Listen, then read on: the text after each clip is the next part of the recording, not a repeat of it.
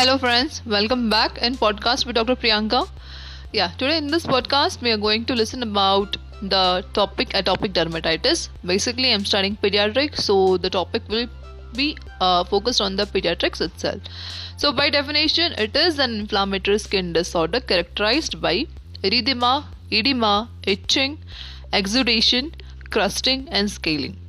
While making the notes, guys, highlight this point, and if you don't get the proper meaning, refer Dorland Dictionary, Medical Standard Dictionary, and put the meaning in front of every word, that is erythema, edema, itching, exudation, crusting and scaling. These 5 points make up atopic dermatitis. So infants with atopic dermatitis tends subsequently to experience allergic rhinitis and asthma. This is from the experience itself found by the authors also and by the practitioners. So the earliest lesions are erythematous, VP patches on the cheeks with subsequent extension to the remainder of the face, neck, wrist, hands, abdomen and extensor aspects of the extremities.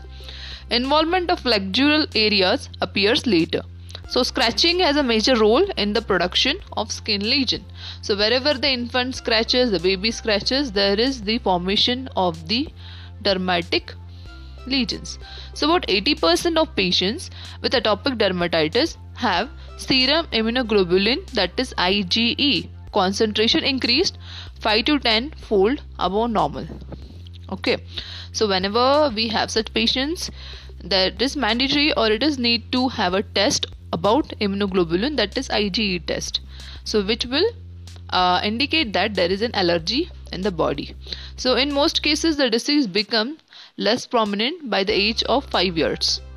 In some, a mild to moderate eczema may persist in the antecubital and popliteal fossa, on the wrist, behind the ears and on the face and neck.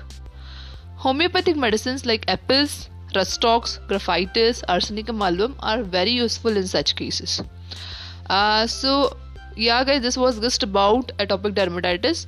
For better notes and for proper notes, you can refer OP Ghai Nelson and have a good topic or a good note on it. Thank you for staying tuned. Think healthy, eat healthy and love each other. Bye bye.